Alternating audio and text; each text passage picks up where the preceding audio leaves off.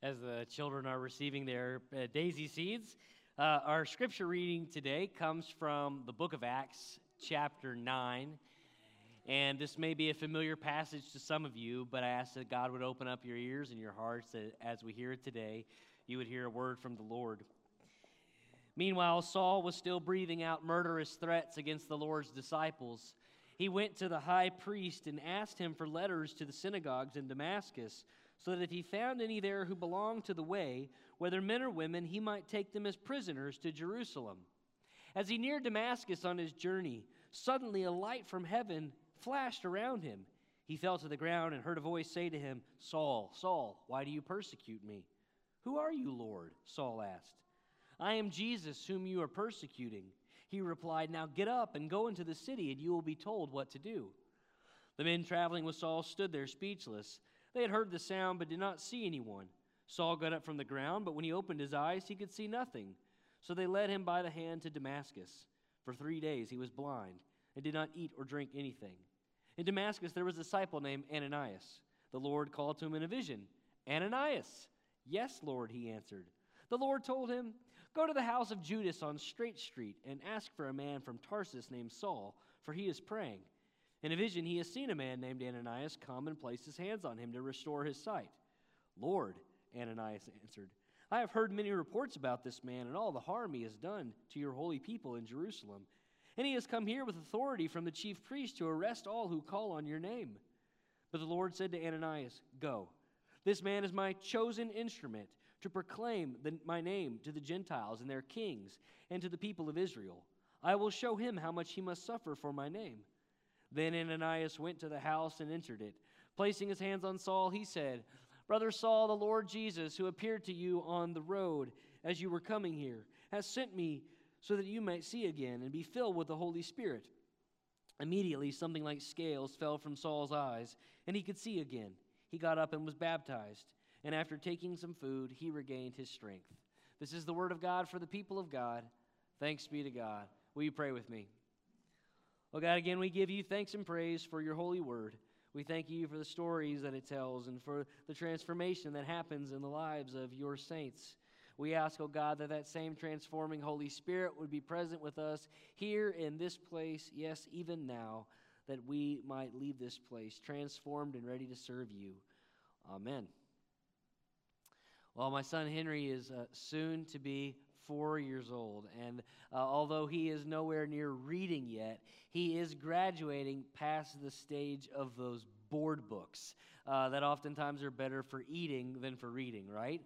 And one of his favorites has been Eric Carle's story, The Very Hungry Caterpillar. You remember this story? There's this little measly-looking caterpillar, and he eats a leaf, and then he gets more hungry, and he goes through all these different fruits. He eats an apple and 2 pears and a bunch of plums and all that, and then he just goes buck wild, eating cake and ice cream and pickles and sausages and pie.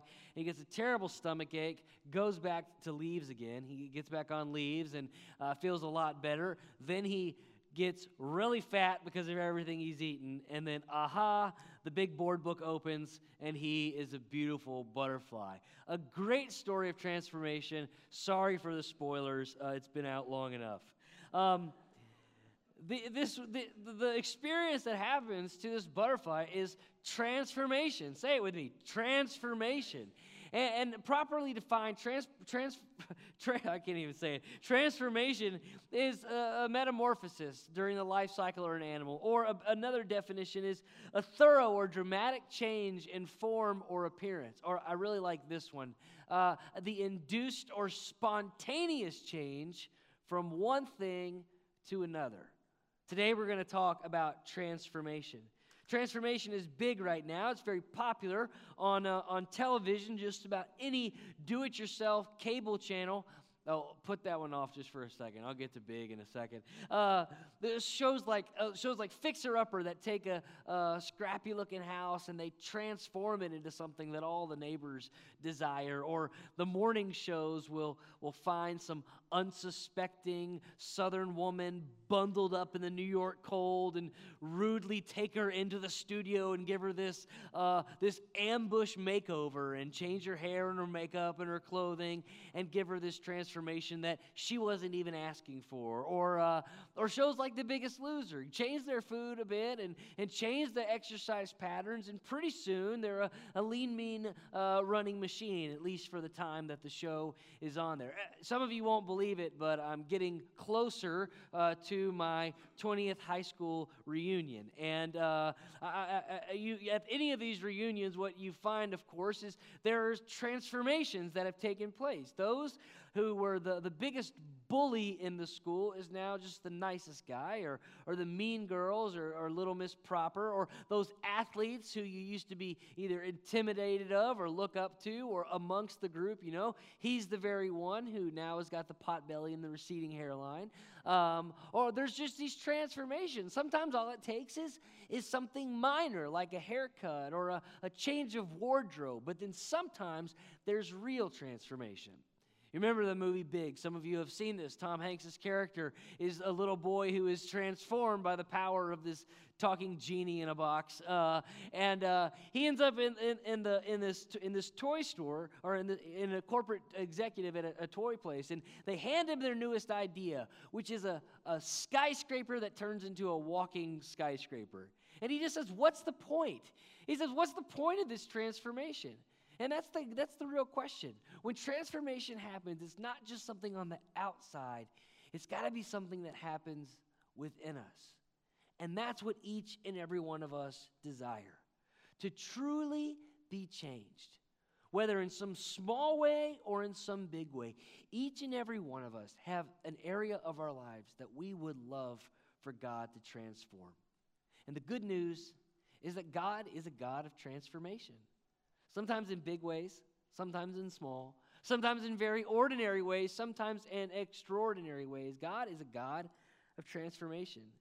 Think about the ways in which God uses very simple and basic elemental things and transforms them into something extraordinary and holy. Like when we gather for communion and we take a simple loaf of King's Hawaiian bread that you can buy at Brookshire Brothers or H-E-B or Kroger, unless you can't, and they're all sold out on Tuesday when I taught the UMW class and had to serve them King's Hawaiian sliders hey, it still worked. But the bread, this very ordinary bread, becomes something holy and extraordinary. The very presence of the very body of Christ. Or Welch's grape juice becomes the life-giving blood of Christ. Or just water that we pour from the tap. When we talk about it in terms of the work that God does, it's not just water from the sink. It's water that cleanses us from sin and serves as a reminder of our status as children of God. Jesus was an expert at taking the most ordinary things and showing their extraordinary power. He told parables and stories about sheep and about children and fish and wheat and used them to show the never-ending love of God and the grace that is present therein. Throughout the stories of the Scripture, I challenge you to read but a few pages and to miss an example of God's transforming work in the lives of people. In fact, when it comes to a transforming God, God does God's best work in the hearts of human beings. Like Abram and Sarai, who were a childless, aging couple with no sense of fulfillment in life, who God takes and simply says, go. And they follow God's word and they go to the land that he shows them. And he radically transforms them, changing their name to Abraham and Sarah, giving them the status as the father and mother of all people, and using them to be a blessing to others. He does the same with Moses, who was a stuttering, spineless shepherd, and gives him the power and authority to go and stand before Pharaoh and to proclaim in the voice of God, "Let my people go." He does it with Gideon. Gideon in the book of Judges, chapter 6 through 9, who is fearful of the armies of the Midianites. He's hiding in a wine press, and God almost mockingly says, "Get up, mighty warrior." And he says, who am I? I'm the weakest. I'm the least in my family. And through God's power transforms him into one who's able to lead armies and nations against the enemies. God does God's best transforming work in the lives of people. And in the story of Saul of Tarsus, Saul who would become Paul, the apostle of Christ, God saves his best work for this story. The story of Saul, who we'll be exploring both through the accounts of Paul in the book of Acts and also through his letters over the next 7 weeks. It begins with the story that we heard in Acts chapter 9. But even before that, there's a bit about who this man Saul was. Saul was from Tarsus, a large metropolitan town in the Roman Empire in the very heart of what is today modern Turkey. Saul was raised there by his very religious and faithful Jewish parents. His parents had been a rabbi. His father had been a rabbi, a Pharisee. He also had been a tent maker. He worked in making these tents out of goat hair. And Saul had been apprenticed in that very thing. And sometime around the age of 12 or 13, Saul became apprenticed to a rabbi, Gamaliel, in Jerusalem. And so his parents sent him off, and he lived in Jerusalem. And for the next years of his life, he became trained in the ways of becoming a Pharisee. Now, when Jesus comes around in the stories of Jesus will say many bad things about the Pharisees. The Pharisees had a tendency to take good things and twist them and to make them burdensome on the people of God. The Pharisees had a way of taking the very blessing of a life lived for God and making it a burden or a curse that was impossible for anyone to live into. But in their day and time, Pharisees were greatly respected. They knew the law of God, and they practiced that with blamelessness and with holiness. And Saul of Tarsus, Saul the Pharisee, he was the exemplar of what a life looked like lived for this God.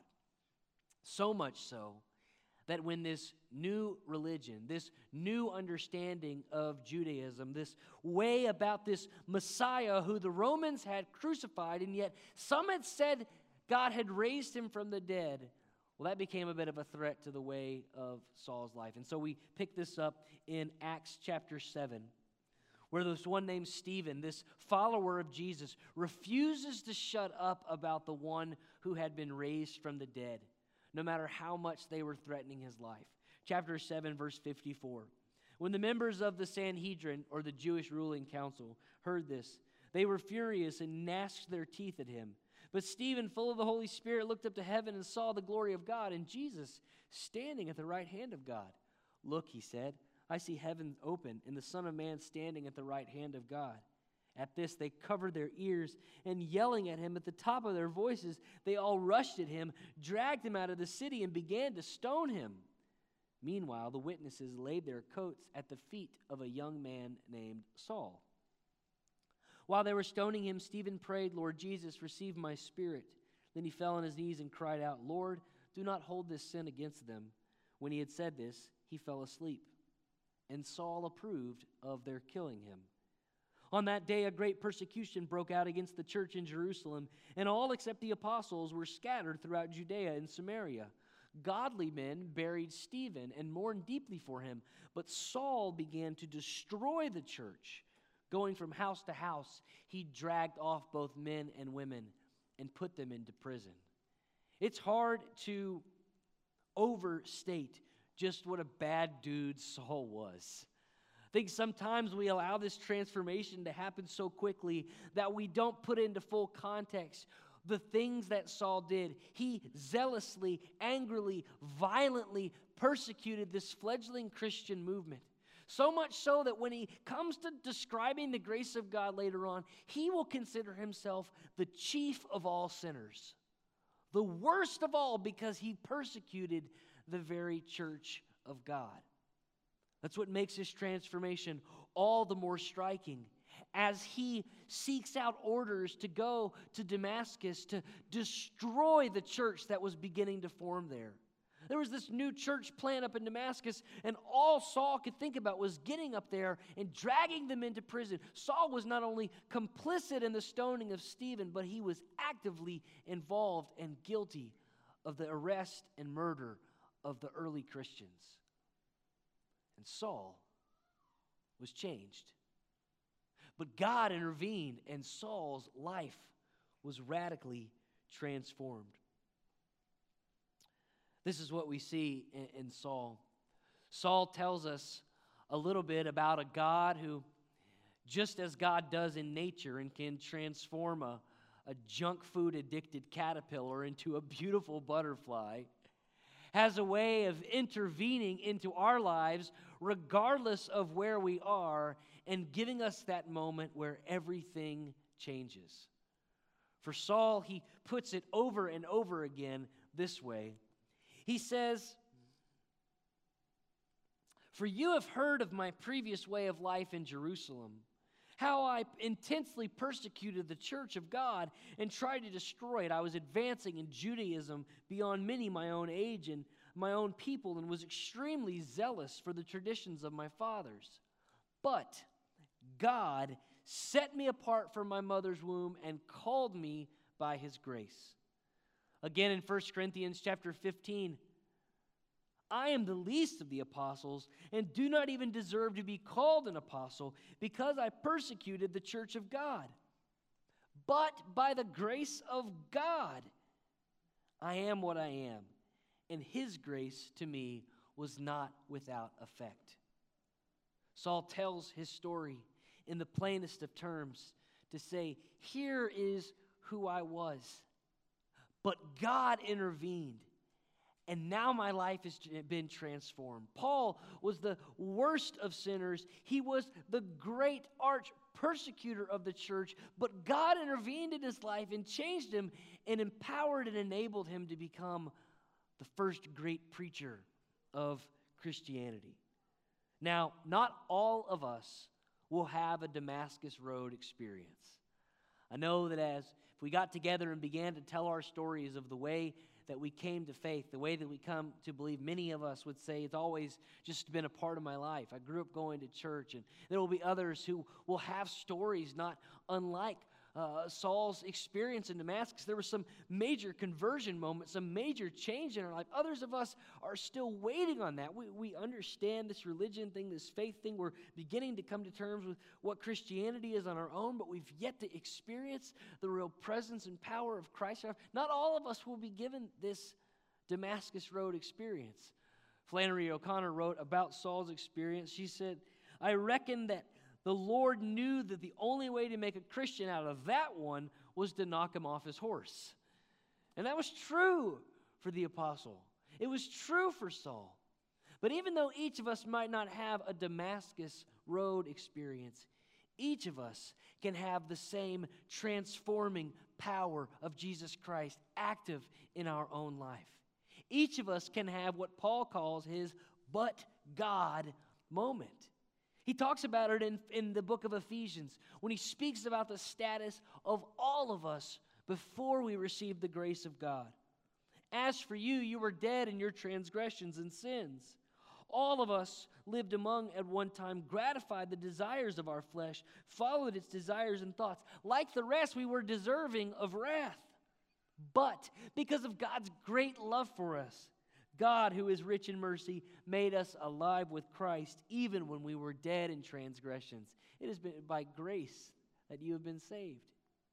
Nothing that we've done on our own, none of our accomplishments, none of the goals that we set, none of the things that we have for us, none of those things bring about transformation. It's only by the grace of God. And sometimes it happens very quickly and suddenly, and sometimes it happens gradually over time. But the same Holy Spirit that was at work in the life of Saul, who became Paul, is alive and at work today if we are open to experiencing that in our hearts.